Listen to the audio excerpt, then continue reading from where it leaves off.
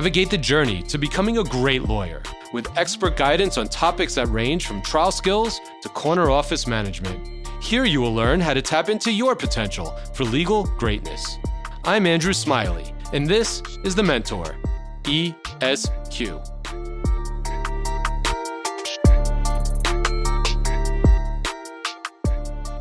Hey everybody, welcome to the finale, the big finale of this 6-part series on how to litigate a catastrophic automobile accident case. A few programming notes as far as programming ahead that I just want to give to you all while I have your attention.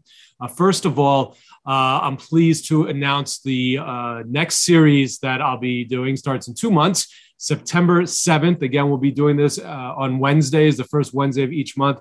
And this is going to be on how to litigate a construction accident injury case. And it's going to be a 4-parter, September, October, November, December. We're going to talk about labor law 240, subdivision 1, the scaffold law, labor law 241, subdivision 6, talk about the industrial code, motion practice, experts, all kinds of good stuff. So please be on the lookout for registration. That will be forthcoming for the fall.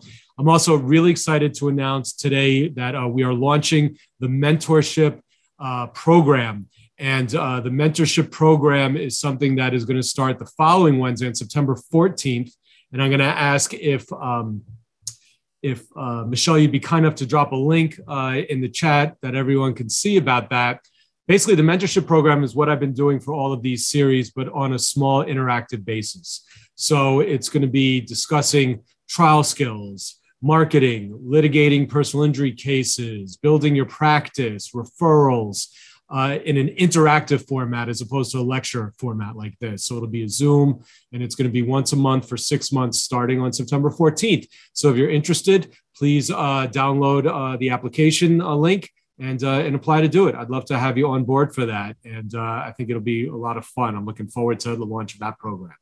Lastly, I've had the pleasure of meeting with so many of you in one-on-one complimentary Zooms. If we have not met yet, please click the link that Michelle will also drop in the chat here that goes right to my calendar. I'd love to meet you and just chat for 30 minutes about anything and everything. So please do that. All right, now that I got that all the way, let's talk about the trial, part 6 of this series. And hopefully you've been with me from parts 1 up until now, because this is really the culmination of everything we've gone through in the first 5 parts. And if you were hoping to get a whole lecture on trial skills, I can't do that in the next 52 minutes. I did have a whole CLE series in the fall, last fall, on trial skills, where we went through every element of the trial, from opening statements, direct exam, jury selection, cross, summations, and all of that. So please check that out if you want detailed information on trial skills. My goal today is to chat with you all about bringing it home, right? We've talked about working so hard to build up your liability evidence, your damages evidence in a catastrophic automobile accident case. And hopefully the goal is, by building it up with the proper investigation, getting the facts, getting the right experts for liability, the accident reconstruction experts, the trucking experts, getting the proper damages experts like a life care planner, an economist, a physician to evaluate your client. Doing all of these things, hopefully, is going to get your case resolved. And the majority of the time, as we all know, cases will settle, especially once if they survive summary judgment and they're not dismissed. They will likely settle before a jury renders a verdict at some point. But if a case does not settle, as much as we all would like them to, you got to step it up and you got to try the case. And I've used the example of what you've got to do to prepare to get in the boxing ring. And here's where you got to really step it up and be able to knock your adversary on their ass, point blank. You have to show them that, hey, we gave you the playbook. We told you our experts. We told you what we were bringing, and now we're bringing it. You had your chance. You still have your chance until the jury returns a verdict, but we're here to try the case now because you're not seeing it the way that you should be, and we're going to show you why our numbers were where they were in our mediation or in our demand. We have good experts. We've shown you what they're going to testify to. We've given our pretrial disclosures, and we were serious about it. And now we're going to do. So catastrophic automobile accident cases are big cases, right? We're talking about catastrophic injuries, death, paraplegia, quadriplegia, loss of limbs, disfigurement. And these are the types of cases that are going to justify a jury coming in with a large award of damages if, as a plaintiff's attorney, you do your job correctly. It's not going to happen if your adversary on the defense side, for those of you out there saying, hey, it's not going to be a big damages award because I'm a great attorney and I'm going to prepare just like Smiley's preparing, and I'm going to show why we didn't pay on that case, and I'm going to show why we think we're on the right side and why we're going to convince a jury that, you know, the case just doesn't have merit. There's no liability, or the damages aren't as bad as the plaintiffs have made it out to be. So you need to be prepared and use everything that you've built up to the moment of trial. Use your experts. Use everything you've been working on and putting your effort and energies and finances into. If you're a plaintiff's lawyer, you're spending a lot of money. It is not uncommon for my firm to be at six figures or greater by the time we're trying a case or starting to try a case. And the stakes are high. They are high for everybody. The plaintiff's lawyer wants to bring home the good verdict for the plaintiff. The defense attorney doesn't want to get smacked with a big verdict, a high exposure case. There's a lot of pressure on the defense lawyer from their firm, from their insurance company client or their private corporate client. So there's a lot of pressure on everybody. This is not a summary jury trial where the maximum upside is $25,000 and the maximum downside is zero. I mean, here you're talking about perhaps turning down a seven-figure offer because it's an offer in the low seven figures, and you believe your evidence in your case supports a high seven-figure, even an eight-figure award of damages. So you could, there's a lot of risk. So it's a little nerve-wracking, right? It's nerve-wracking for new lawyers. It's nerve-wracking for experienced lawyers because the stakes are high. I don't know many lawyers who don't get anxious before a big trial, or any trial for that matter. And I certainly do. I always get anxious before any trial because you want to bring your best and you want to do a great job. And there's a lot of variables that you can't control. So preparation. You know, that's my motto. And you know that there's no more important time than trial. We're preparing for depositions. We're preparing for motions. We're preparing everything.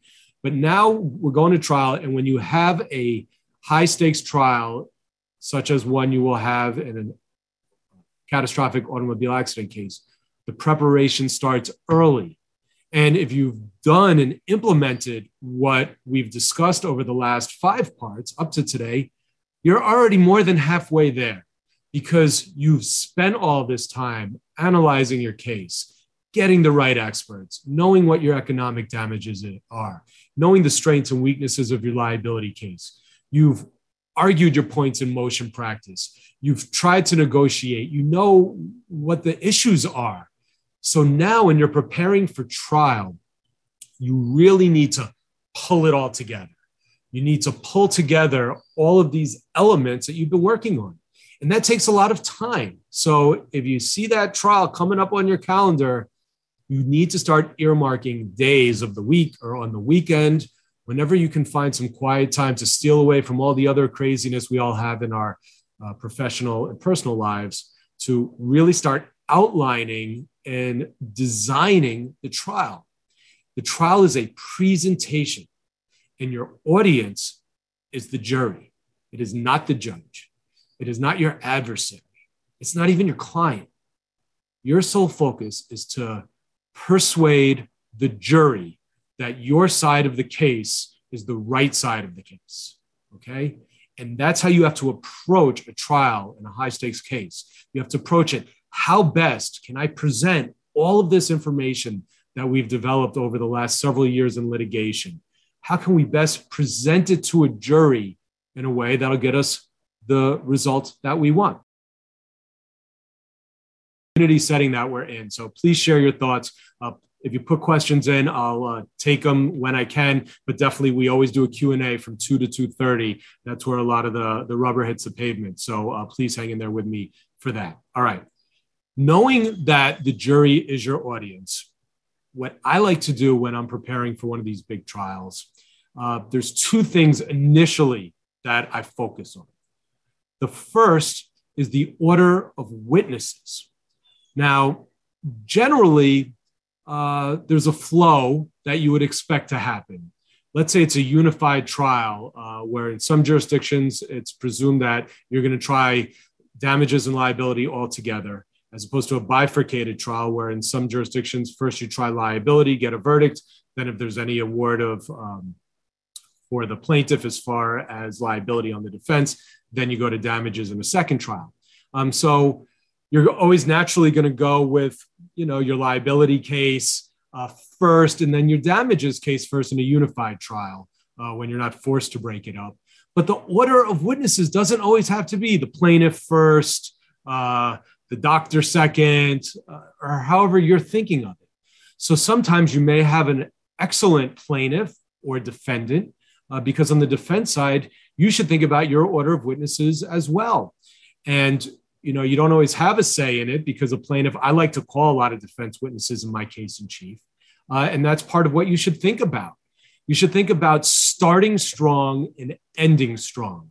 I want you to think about that in anything you do in the practice of law, whether it's an oral argument, whether it's an opening statement, whether it's a direct exam, cross-exam, or summation, or the entire trial.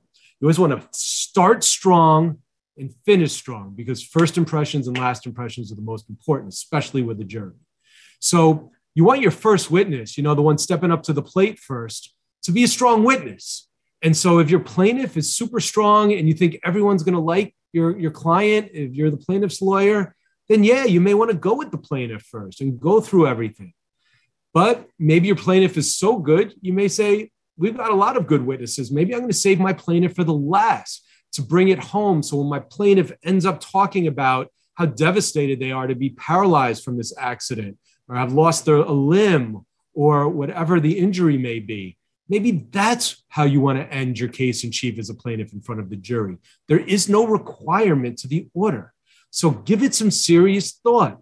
Think of it as telling a story to the jury and how they're going to perceive the different witnesses as they come in and how it tells the story that you want to tell.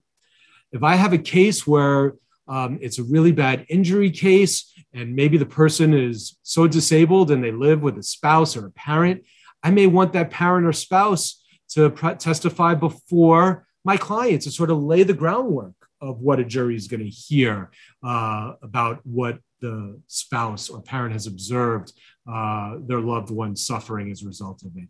You may want to call if there's a really bad adverse witness. In my cases where I know that the defendant, the main defendant, is not good in how they present and what they say. And maybe I want to subpoena them and put them on first and just go right at it, cross-examining them as an adverse witness and start off the case that way. So there's lots of different ways you can present your case. We can't always control the order of witnesses, sometimes based on expert schedules. You have to take them out of order or whatever it may be. But at least you should plan that in a perfect world, if you can order them, try and figure out what you think would be best. And it's not always easy, and there's no right or wrong answer. It's an art, not a science. So you want to speak with your colleagues, your family members, give me a ring. I love workshopping cases. I always bounce it off with my father, with my partner, with our associate. What do you guys think? How do you think this would be if we put this witness on first? So think about the order of witnesses. It's really important. The other thing I really start to focus on early on is opening statement. Now, I've talked about this in the trial skills series I've done a lot of CLEs just on opening statement. I could talk for days just on openings.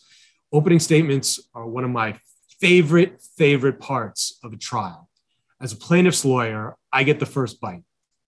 The jury's sitting there. They're not bored by shuttling to court every day and hearing through the arguments and the judge and the delays. They're ready. I like to say it's like they've They're showing up for a movie, a feature film. The previews are done. They've got their popcorn. They're sitting back. They're like, all right, let's see. What do they got? We've been hearing all this stuff in jury selection and there've been all these delays, but finally we're getting to the trial. And who do they hear from first? Me, the plaintiff's lawyer. And if you're the plaintiff's lawyer, it is a fabulous, fabulous, fabulous opportunity as a plaintiff's lawyer to have a jury sitting there with their full attention on you, listening to you uninterrupted, no witnesses, no judge jumping in, most likely no objections. And I talk about how to deal with that in my prior CLE. But you can give the whole overview of your case to a jury, and they're sitting there and they're fresh and they're ready for it. So I'm a huge believer in giving a detailed and thorough opening statement. I do not recommend the 5-minute theory where some people say, oh, well, there's no evidence anyway. Just get up, give them a brief overview, and then get to it.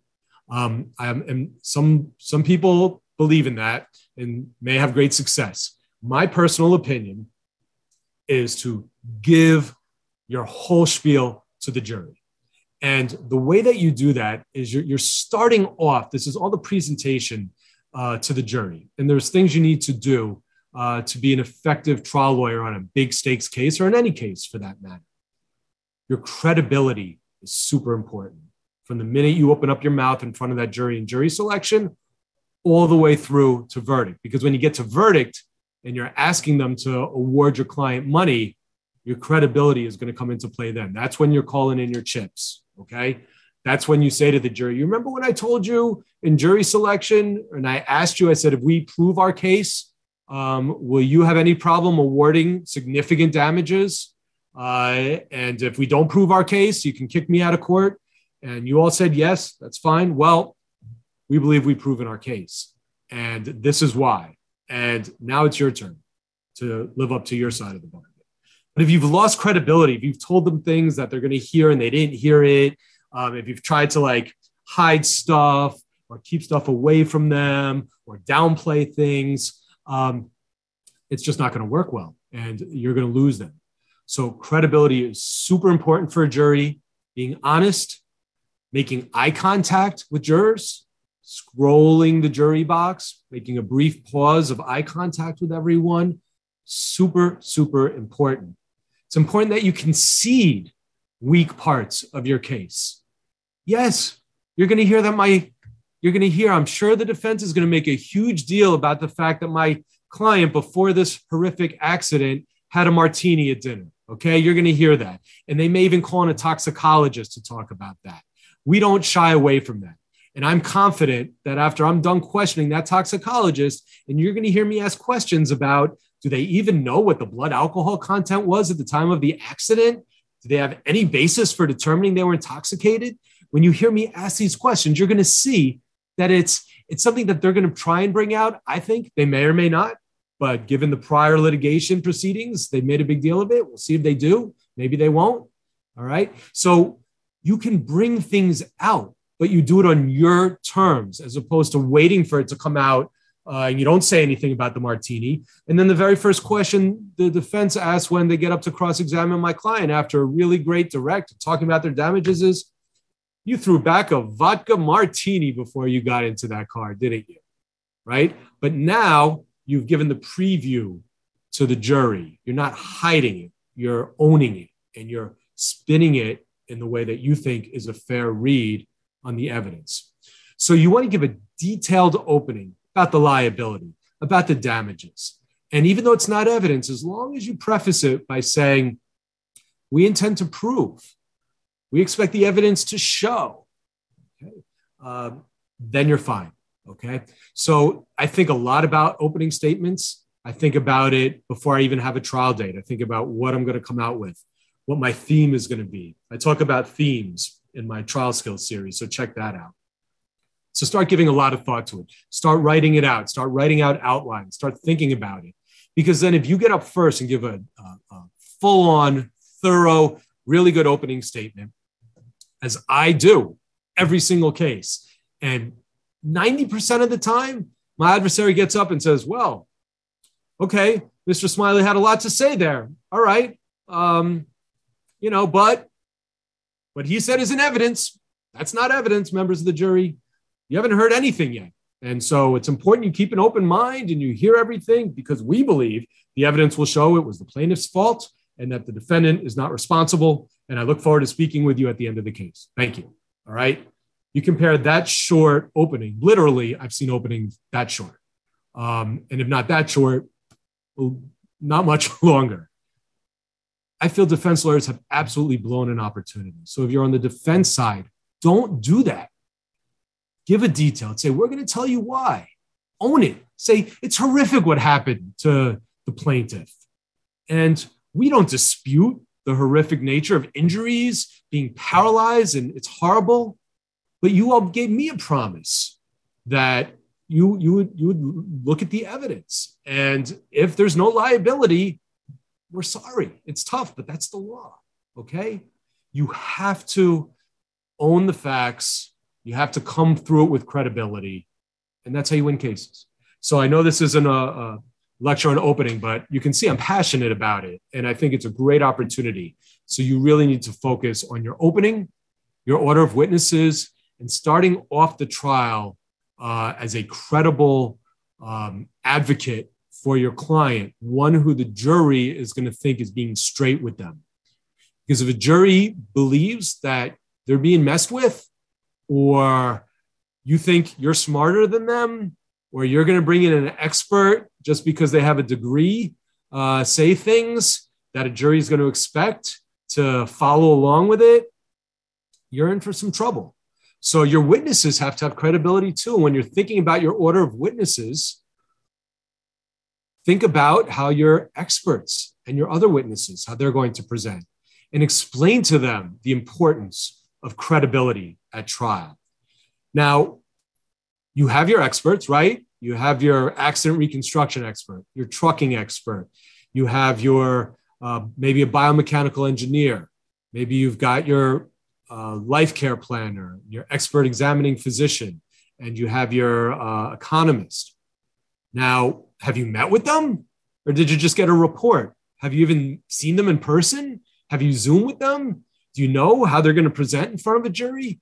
Maybe they write one hell of a report and they say everything you needed them to say to support your case, but they really don't relate well to juries. Maybe they're too professorial.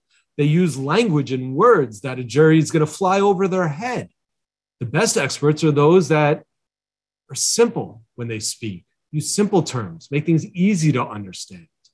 So now you're going to find out if it's a good expert or not.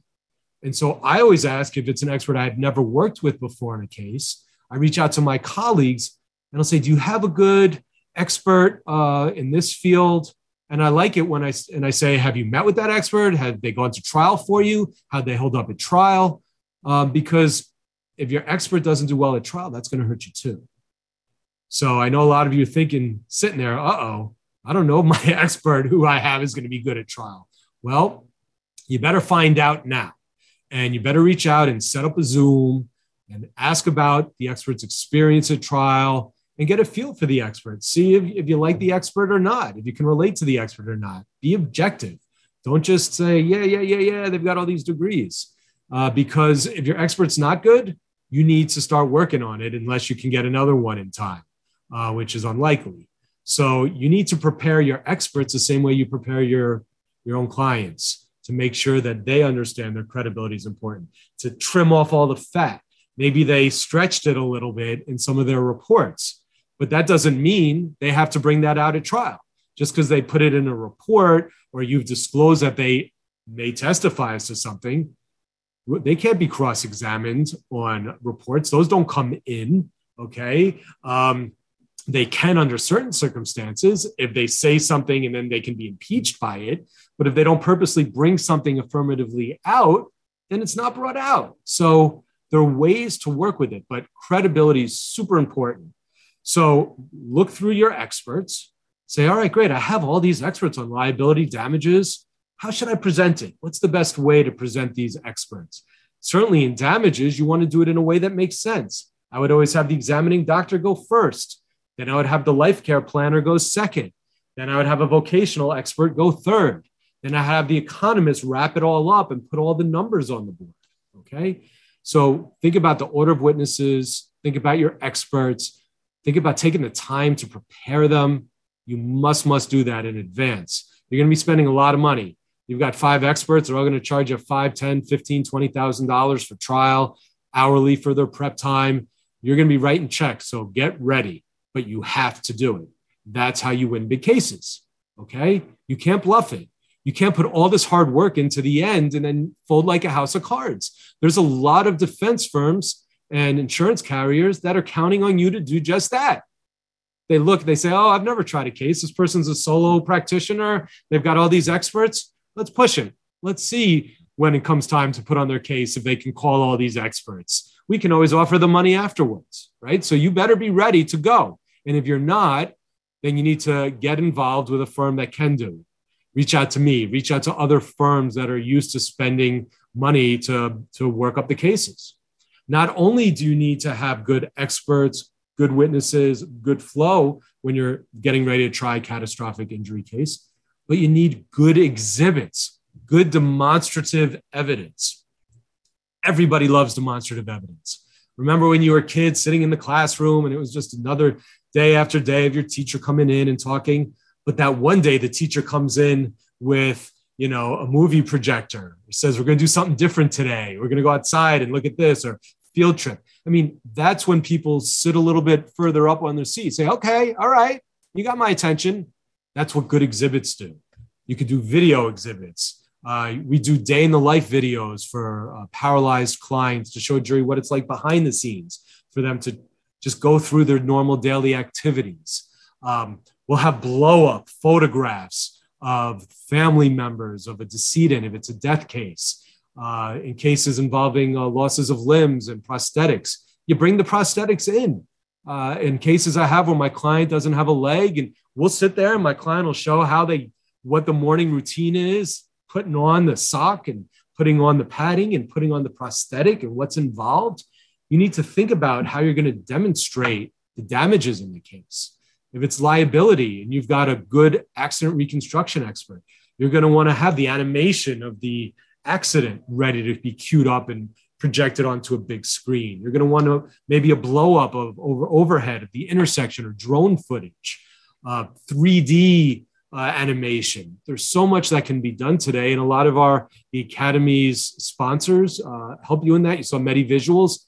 These medical 3D dimensional models, enlargements, it helps the jury really relate. So I'm all in on that. And I know a lot of lawyers like to pop stuff up on like big screens. So they'll just like bring their computer, and I've done that as well. But to the extent you can have blow-ups, where you put it up on foam core, photos, documents, images, and it's a 2 feet by 3 feet size court exhibit. It's pretty good size. I really like to use those. I like to be able to hold them up in summation, show them to a jury. Jurors can take those back into the jury room if they've run into evidence as exhibits. So think about your demonstrative evidence. And this stuff all takes time. You cannot pull it together, although sometimes you can when you run into problems and it's not fun the last minute. But you have to start early on these things. You have to start preparing and creating demonstrative evidence and having it ready for use. If you're joining us via podcast, the first attendance verification code for today's course is POD 652. Again, that's POD 652. Let's talk about the testimony of the plaintiff. In a catastrophic injury case, the presentation of damages is so important, so important for a jury to understand the extensive nature of the damages. And it is not easy. Even if your client is paralyzed and they see your client coming into court in the wheelchair every day and talking with everyone and dressed nicely, they may sort of get a little numb to it and used to it. But it's only until you do that day in the life video and you tie that in with the testimony of your client who talks about what a struggle it is just to get sneakers on, just to wash his or her hair, just to go to the toilet, just to urinate, the catheterization process, the things that we don't want to talk about, you have to talk about. That they can't move their own bowels without taking a stool softener and using their fingers. I mean, there is a lot of horrific things that catastrophically injured people have to go through to function on a day-to-day basis. And many clients and plaintiffs and injured people don't like to talk about it. And it's understandable they don't. But in your prep session with them, preparing them for trial, which you should spend a lot of time doing, multiple sessions, you need to tell them they need to get into that nasty stuff. They need to get into the nitty gritty. You need to ask them, what's the nastiest, worst thing that you have to do that most people could never relate to? And that's what you need to have them talk about. Because you need that in evidence. So when you're going to ask a jury to award 7 figures and up in damages, you have a basis for it. You can talk about it. They can understand it. And they can understand you're not just asking them to award money for nothing and that your clients just is going to spend it and waste it. You need to show why they're entitled to be compensated for pain and suffering that they've gone through and what they need and what they aspire. They're going to need to get themselves around and they want to be independent. And they hate being a 45-year-old person who has to ask their kids or their friends or their parents to drive them around because they don't have a van that they can get their wheelchair into and that they can have outfitted so that they can take themselves. And they're going to need money for that van. And that's going to be part of the life care plan. And they want access to get so that they can try and have the best prosthetic devices available, the blades, so they can try and learn how to start running that they can't use with regular prosthetics, but it's not covered by insurance and it costs tens of thousands of dollars. So you need to build up the damages. There's a reason why these are catastrophic cases, because the injuries are catastrophic. They are life-changing, daily basis, forever life-changing, that God willing, none of us have or will ever have to suffer. And you need to bring that out in every essence of what you do at this trial. So you need to prepare your witness. You have to find ways to relate your plaintiff to the jury. In New York State Court, we get questionnaires and on it for the jury that they have to fill out. And it asks them what their hobbies are.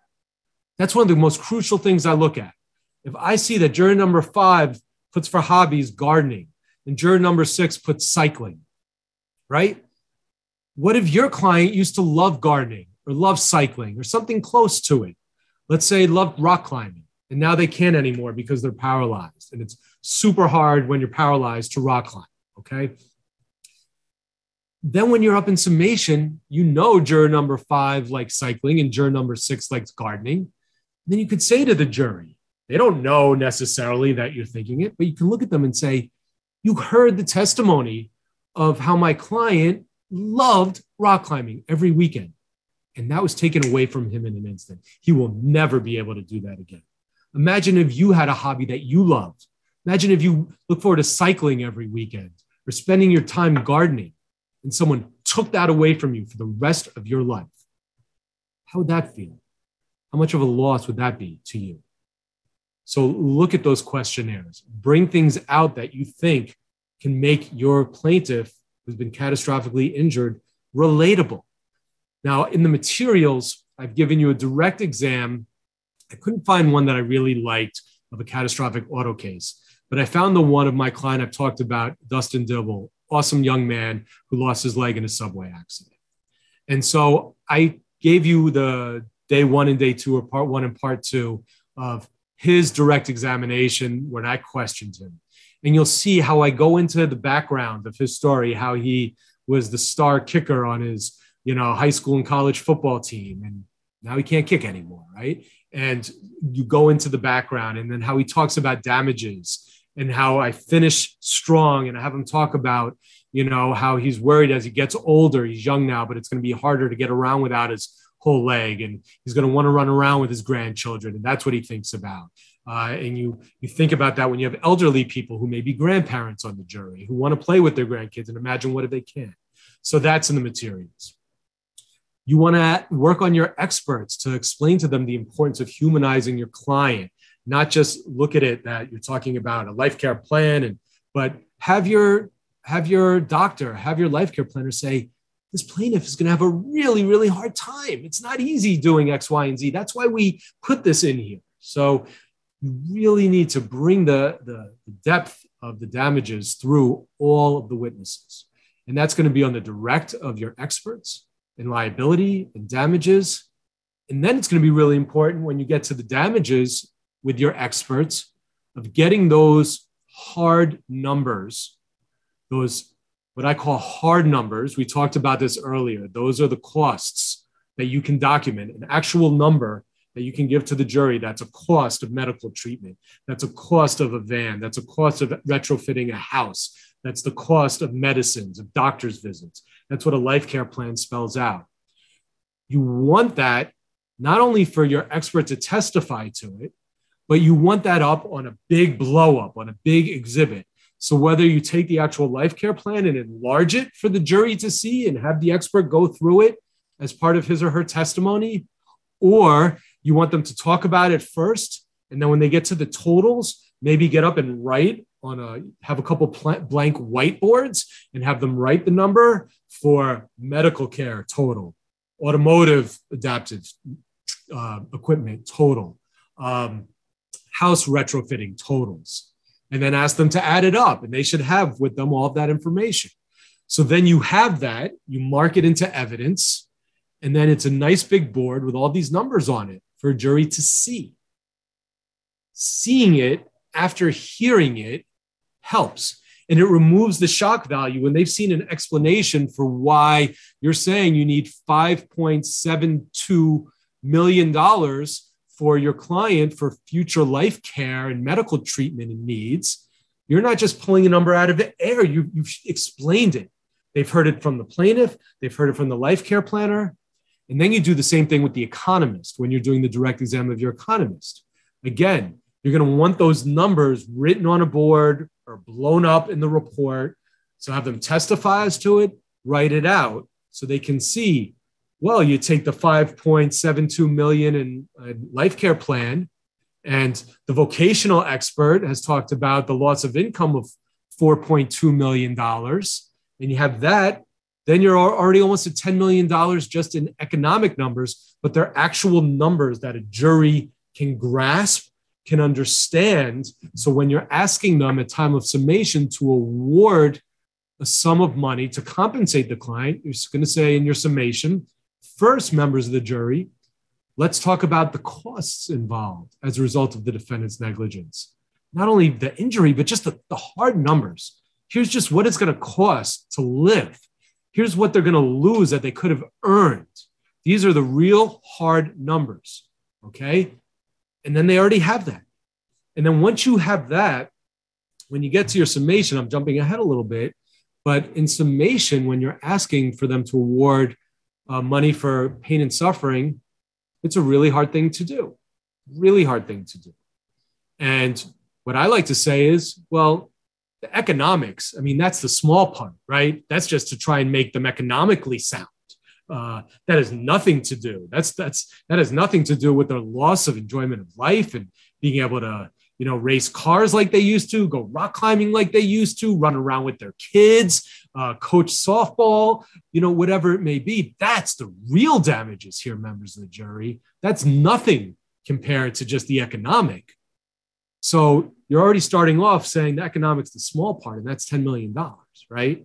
So then when you start suggesting numbers for past pain and suffering, future pain and suffering, we need to compensate this person for the next 45 years is her life expectancy. You're going to hear the judge tell you, the tables say, God willing, they're going to live another 46 years. They could live less. They could live more, hopefully. That's a long time ahead of them.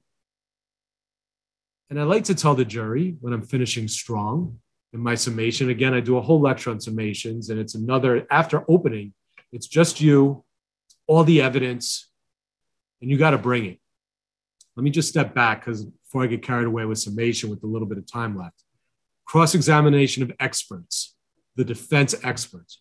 You must take them down, okay? You must punch that bully in the face. Defense experts, 99 out of 100 times, are hired guns, okay? And you can expose them for that. I do it on a regular basis. You bring out how much they're paid. You bring out that they're trying to be scientific and objective, but they never actually measured anything. They didn't take the time to actually evaluate your client. They haven't even looked at this record. They haven't even done this. You need to prepare after you've done a great deposition. You work through that deposition. You find every transcript you have on them, every case they've testified in. You get the book on them. You work. You develop a strategic cross-examination to take them down and expose them. And most hired, retained experts don't like to concede anything. They won't concede the sky is blue. They won't concede they're sitting in a witness chair. Well, it's not always a witness chair. Maybe sometimes a juror sits in it. They won't give you a straight answer. And that's fine, because then when I get up on summation, I love saying, you heard from their expert, Dr. So-and-so, saying that he's objective, the fact that he's testified for the firm 15 times previously and charged $10,000 at minimum each time, $150,000 in his pocket. They called him up again. You think he's really that objective?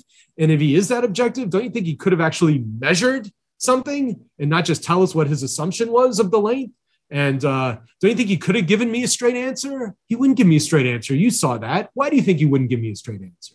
So you need that, because in addition to, in summation, arguing about the basis for your damages, you want a jury to be pissed off at how the defense is minimizing things and downplaying and bringing in these hired guns. Now, if they bring in good experts that give honest testimony, then you say to their credit, they gave honest testimony. They acknowledge that X, Y, and Z.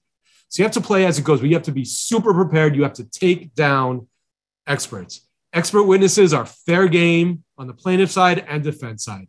They are volunteering to get paid to enter into a case as opposed to a layperson, a defendant, a plaintiff.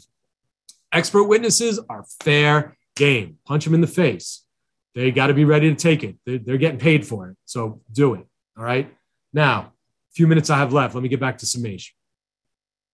So in summation, it's what I like to do is I go back to my opening when I'm preparing for summation, which is already detailed and goes over everything. And then I look through the actual evidence that's come in through trial, whether it's the testimony of someone, whether it's Exhibit 5, the life care plan that went in, Exhibit 7, the photograph. And I organize, I'll then take my opening statement and I basically use the same sort of outline and I start inserting all the exhibits.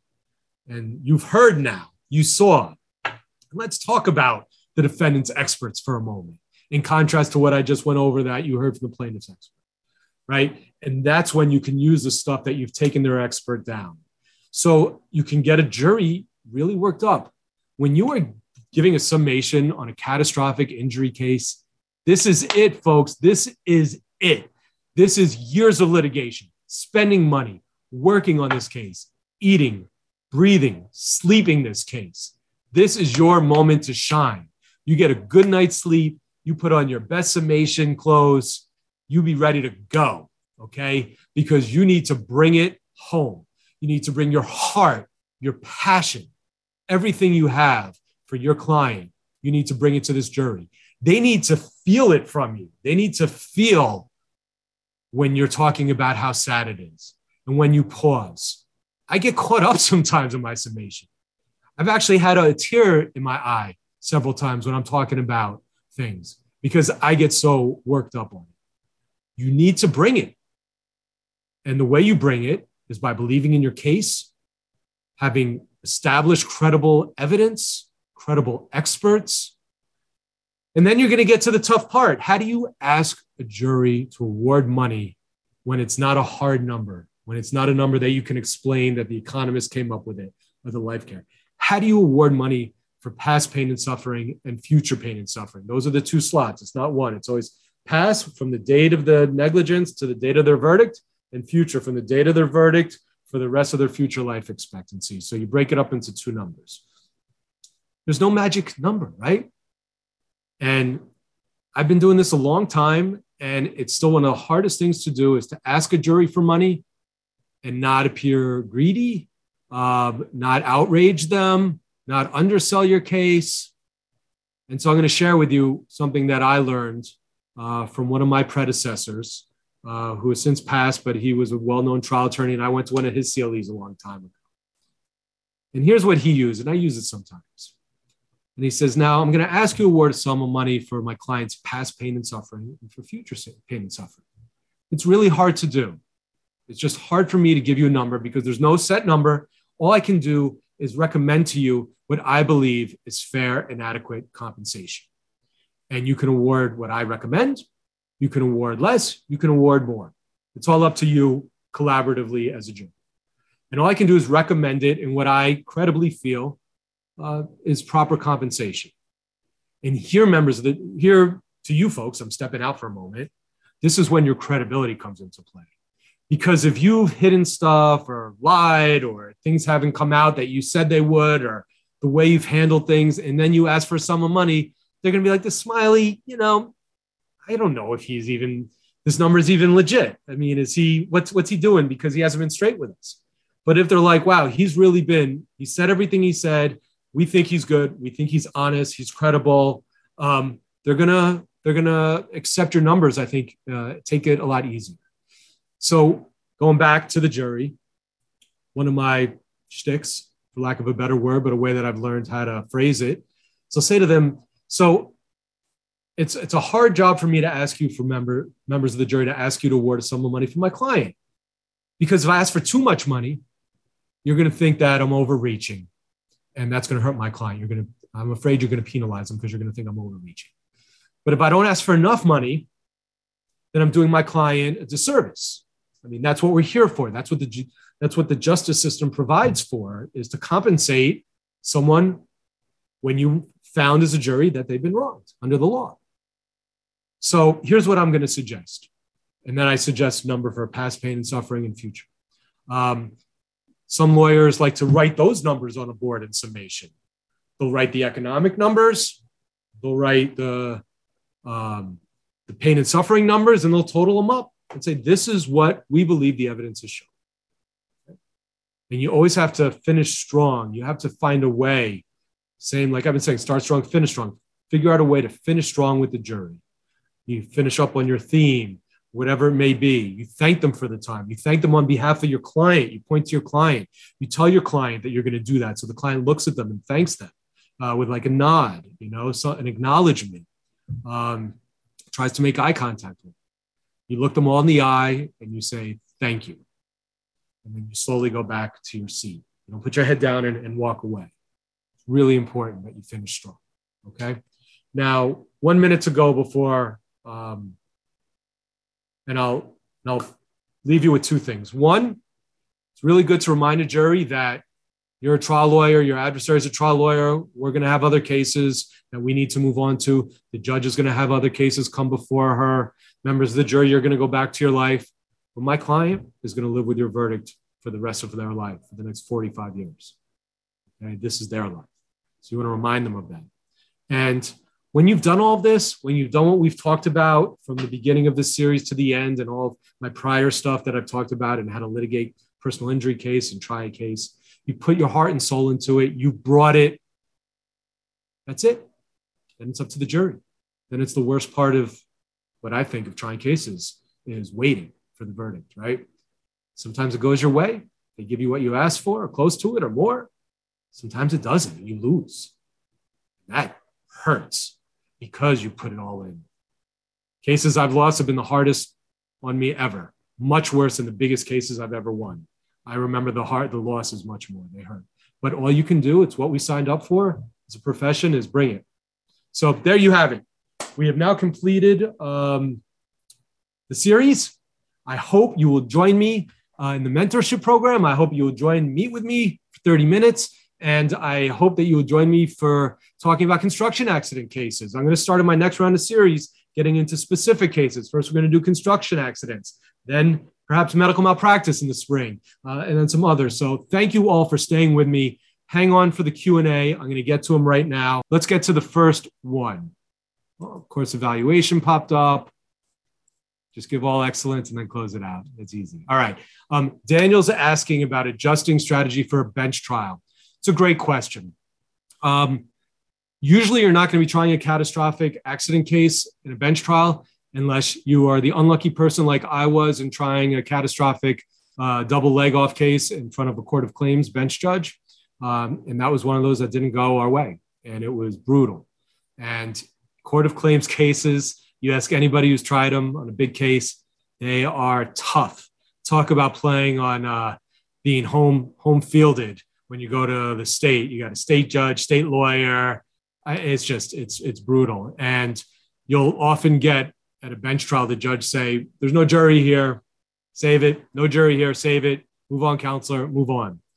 It's tough. And if you already have an unpleasant judge, know your audience, okay?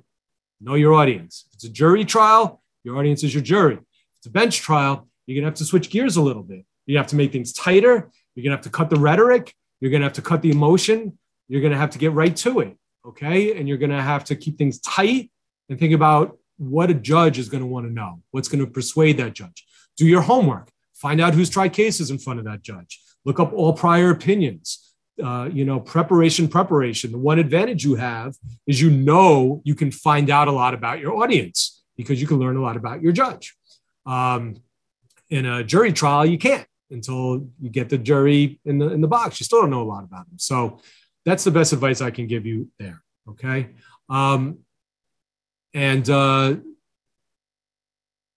Daniel's you're also asking how is one supposed to testify procedure when they're trying the case ex parte? I'm not sure. Feel free to reach out to me separately. Happy to chat with you about it. But again, the judge is going to control. You'll be able to suggest these are my witnesses. It's my witness list. Here's who I want to call. And there will be a pretrial conference, I'm sure, with the judge, and you can address everything at that time. Okay. All right, Terrence, how are you? Thank you for the question. On your liability charge within New York City, do we use New York City traffic rules and regs, or VTL, as statutory predicates for violations? Yeah, of course. There's a charge that a jury can give for a statutory violation, where a jury can consider a statutory violation as some evidence of negligence. So you certainly want to put in there, and in your request to charge to the court, whatever VTLs you feel you've established have the evidence is shown a violation of, and that should certainly go into the jury charges, and you can talk about that. You can talk about that statute. All right, Didi. If your case does not involve catastrophic injuries, do you still spend the money on experts? Didi, what are you doing in this program if it's not a catastrophic case? Just kidding. Yes, the answer is yes. You have to spend the money on experts. It is a problem, I know, that we all run into. Nobody likes to have to write checks where we all have cash flow problems on the plaintiff side. Just because you get good results doesn't mean all your cases are settling, and you can go for a while without cases settling and using your credit line. And last thing you want to do is start writing checks, big checks for experts, but you got to do it. You got to come up with the money, get a credit line, put it in out of your own pocket, or team up with a firm that can take it over and spend the money, because you're doing a disservice to your case and your client if not. Because that's what makes the difference in a case. It just does. I mean, we just settled a case that, but for spending the money on getting the right it was a jet ski accident. We found a top jet ski expert. We found a top doctor to evaluate our client for her specific type of injuries, well-credentialed. Neither of these experts were inexpensive, but we got them disclosed relatively early on, prior to a mediation, and they saw what was coming down the pike, and it did the job. And if it didn't do the job, they were going to be great at trial. So that's what gets cases settled. You can't bluff your way. Those days are pretty much gone. You may get lucky once in a while, but spend the money. It'll come back to you. It's a reimbursable expense. So you just got to hang in there, and it's going to set you up for settlement. And if not, then you're going to be in the best case scenario, because if you get to trial and you haven't settled the case, you haven't spent the money, it's going to be a problem. So do it. All right. Peter, what times of the year do you consider the best and worst to try a good plaintiff's case? I don't know many of us that have that option of choosing the time of year. I don't think I ever have. I know that I've always tried to punt August because I like to try and take it a little bit easier at some time in the calendar year. And August traditionally has been that time, although not so much anymore. The status of trials are so rare these days that you take it when you can get it, because that's when you're going to bring your case to it. Traditionally, people say it's always nice to do it around Thanksgiving or Christmas time, family holidays. People relate to their family during that. I don't think it matters, to be honest with you. I really don't think what time of year makes any difference in the case. So sorry that I don't have a more specific answer. If anybody else in the program here has any thoughts, please drop those in the chat. All right, John. Hey, what's up, John? Thank you for your question. Do I call DME chaperones at trial to contest the IME doctor's account of the exam? Any prerequisites to calling them at trial, such as a 3101 disclosure? Great question. So what John's referring to, if you don't know what the DME and IME is, it's when the defense has the plaintiffs examined by a doctor.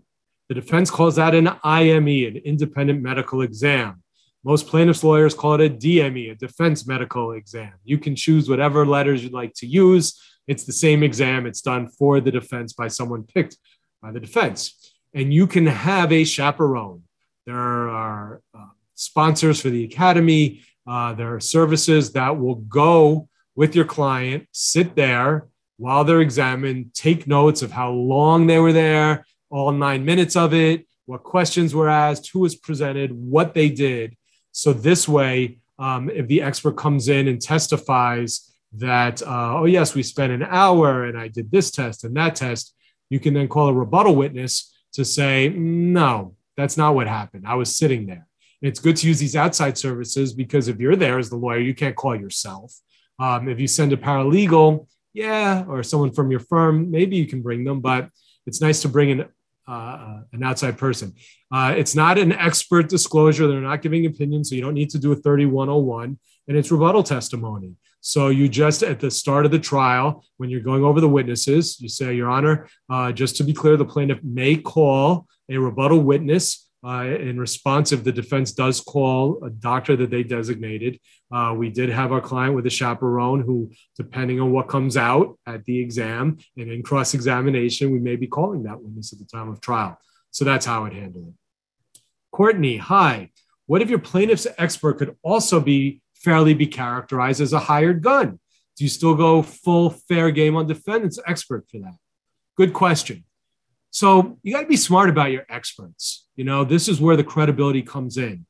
It amazes me. I've talked about this time and time again when I see Dr. Bonomo, Dr. Head.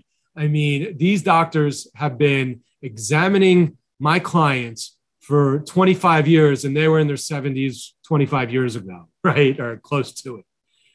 They are horrible testifiers. They examine thousands of injured plaintiffs a year. They run their reports. There's a book on them. And I think that defense firms or insurance carriers use them because they're cheap and available and will say what they want. And it's the worst thing they can do. The worst thing they can do, because they get destroyed at trial. So same thing on a plaintiff side. I don't like to use what we call the mills, these clinics that all they do is have the same report, fill in the plaintiff's name, because that's going to look horrible. And they're going to be taken down just like you're going to take down the defense expert. So no, you can't call out the defense for having a hired gun. If you've got a hired gun, they're going to throw it right back at you. So that's the answer to your question. That's why you got to be careful. And if both of you have hired guns, then don't go there in your argument. Just argue what you think is best as far as what's come out in each of their testimony. But that's why the importance of a credentialed, qualified expert is super important. My clients often ask me to send them to a doctor. Oh, I don't have anyone. Can you send me to someone? And my firm says, we really would rather not. It doesn't look good. Can't you ask your primary care physician? Can you do some research? We can, if push comes to shove, we'll try and research somebody for you, but we do not have doctors that we send clients to for that exact reason, okay? Because we don't want them to get taken down at trial. I don't want to lose the ability to take down a defense expert because my expert is equally culpable, so to speak, okay? Hey, Matt, glad to see you got in. I know you didn't have the link originally. The Federal Tort Claims Act trial is tougher than the New York Court of Claims.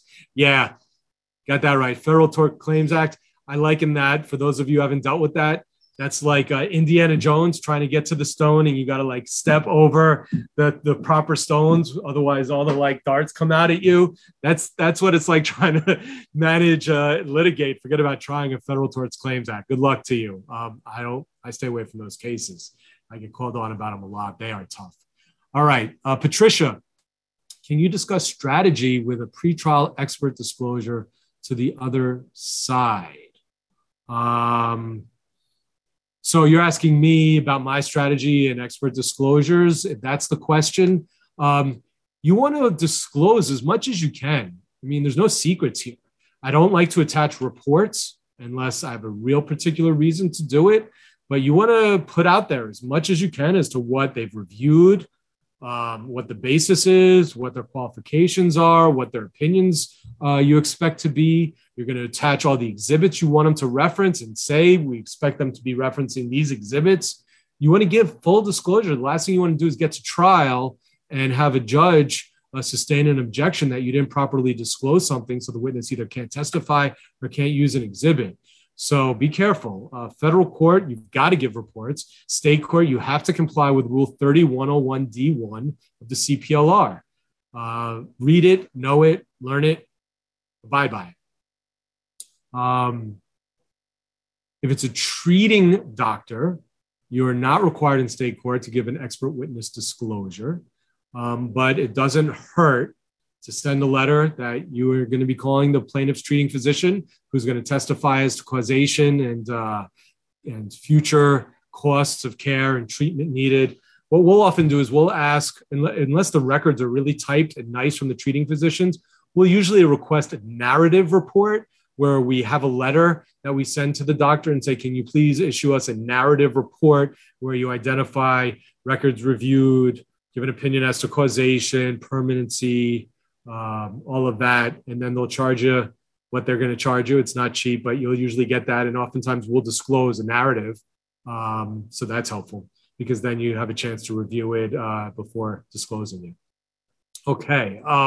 Christopher, dealing with objections during your opening and close. Good question. First of all, I do not like to object. I talk about this in trial skills. I don't like to object during depositions. I don't like to object during openings, closings, or pretty much anything because, it interrupts flows. It's a waste of time in all accounts. You don't want a jury to get annoyed at you for objecting too much and interrupting what they want to try and hear. So you only object when it's really something that's objectionable. We can talk about that at a different time. But opening and closing is one of those where, you definitely don't want to be objecting a lot. And if you get objected to, what I do is I'm standing up, I'm delivering. The objection comes, I just pause. I don't even look back. I pause and I look to the jury and I wait for the judge to rule. And the judge will either sustain or overrule it, and then I continue to move on. Don't let it interrupt your flow, your vibe. Just like it doesn't even bother you. You just stop, and then you continue on. And if they object a lot, it's going to look bad. The jury's going to get annoyed, okay? If you've prepared properly, there should be nothing objectionable. So if they do object, then it will be overruled. Again, in opening, as long as you say, we expect the evidence to show, we expect to prove, we intend to prove, those types of things, you'll be fine. You just can't say the evidence shows because there is no evidence yet. All right. Patricia's asked me to run through the costs of experts. Look, there's so many different types of experts. Experts charge a lot for lots of different things. I think Michelle can probably dig up. I'm pretty sure I've done a CLE on working with experts, and I probably give ballparks on costs. So take a look in the library or reach out to Michelle. But there's a lot. Bottom line is good experts aren't cheap. Don't try and find the cheapest expert. All right. Pay for a good expert.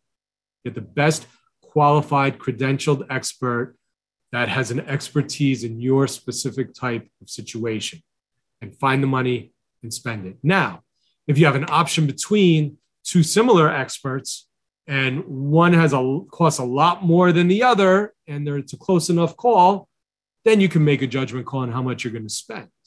But I can't give you an answer on what all experts cost. It really runs the mill, and it depends how much work they did.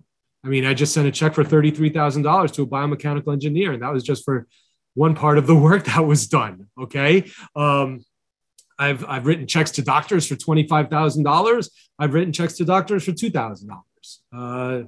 But rarely do I just write a check for $500 to a doctor who's an expert. So that helps you. All right. All right. William. Hey, William's asking me, the defense IME reads like a plaintiff narrative, ways to get in a defense IME report without them producing their doctor at trial. Missing witness, yes, but report is a home run. Thoughts? Good question. I mean, I would definitely subpoena the doctor. I would try and get it in. I do some research. It may be hard. Maybe I just don't know the answer to it.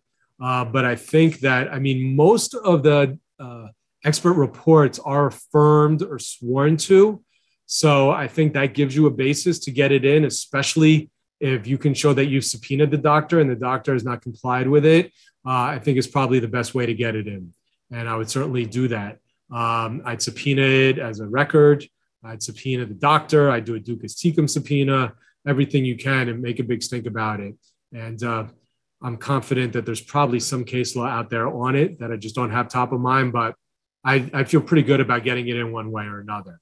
I think it's probative, and I would do it. So I think you got a good shot. Good luck with that. Daniel, question off topic. It's matrimonial. I know nothing about matrimonial. So procedural grounds, matrimonial bench trial. Call up Amy Richter. Sorry, Amy, but she's a presenter for the Academy, top matrimonial lawyer. So she might be better to reach out to with that question. Robert, hey, what's up? How would you handle a client with a prior felony conviction who may need to testify? Good question. This is one of those things that you bring out, okay? You don't necessarily bring it out on opening, but you can't take a chance if you know it's allowed to come in, which prior felony convictions for the most part are going to come in. They are permissible for the most part. And if you do your homework and find out that this one is likely to come in on cross-examination, then you bring it out preemptively and proactively on direct examination. Say, you know, plaintiff, I hate to bring this question up, but, I think it's important that the jury know this in full disclosure. Have you ever been convicted of a crime? And they'll say, yes. Okay. Can you tell the jury about that? And then you've worked on them. You've prepared them. Yeah, it was a long time ago. I was a stupid kid. I got in with the wrong crowd with drugs and guns, and I got nailed, rightfully so. I got sent to jail. It was the hardest time of my life for me and my family, so on and so forth. I did my time. Fortunately, I was able to get a job in construction. It was one of the few places that I could get a job that they didn't hold that against me. And that makes it even harder now for me now because of my injuries in this accident to get another job. You know, it's hard enough to get a job not having more than a high school education. Now you throw a felony conviction in it, and now I can't use my legs.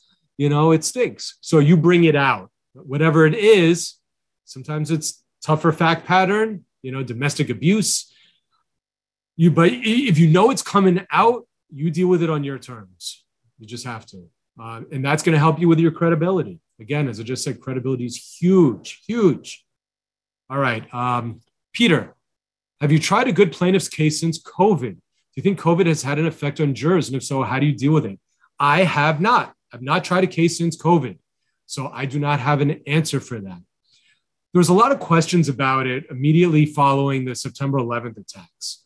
People were saying, how am I ever going to get a jury to award damages when people have been trapped in the towers and then died, and all this horrific stuff has happened in our city? How can I go into the courthouse in Manhattan, blocks away from this tragedy, and say that my client's entitled to compensation for a fractured leg when they're alive? And I think most people would say, who've tried cases after and closely after, within a few years or even a year, that it didn't have that much of an effect. I think that if you do your job properly and get a jury focused on the facts and the arguments at trial that you need to get them focused on, what's going on in the outside world is likely not going to have a huge impact. May or may not. But I know there are people who've tried cases. So keep asking around. If anyone in this, still have 300 plus people on chat, throw it in the chat if you've tried a case and let us know how it's going. I'd love to hear. Okay. Christopher's asking, if a jury goes against you, can the judge award damages notwithstanding a verdict? Sure. You can get a defense verdict and you argue to the judge that it's contrary to the weight of the evidence, and you can ask for a directed verdict.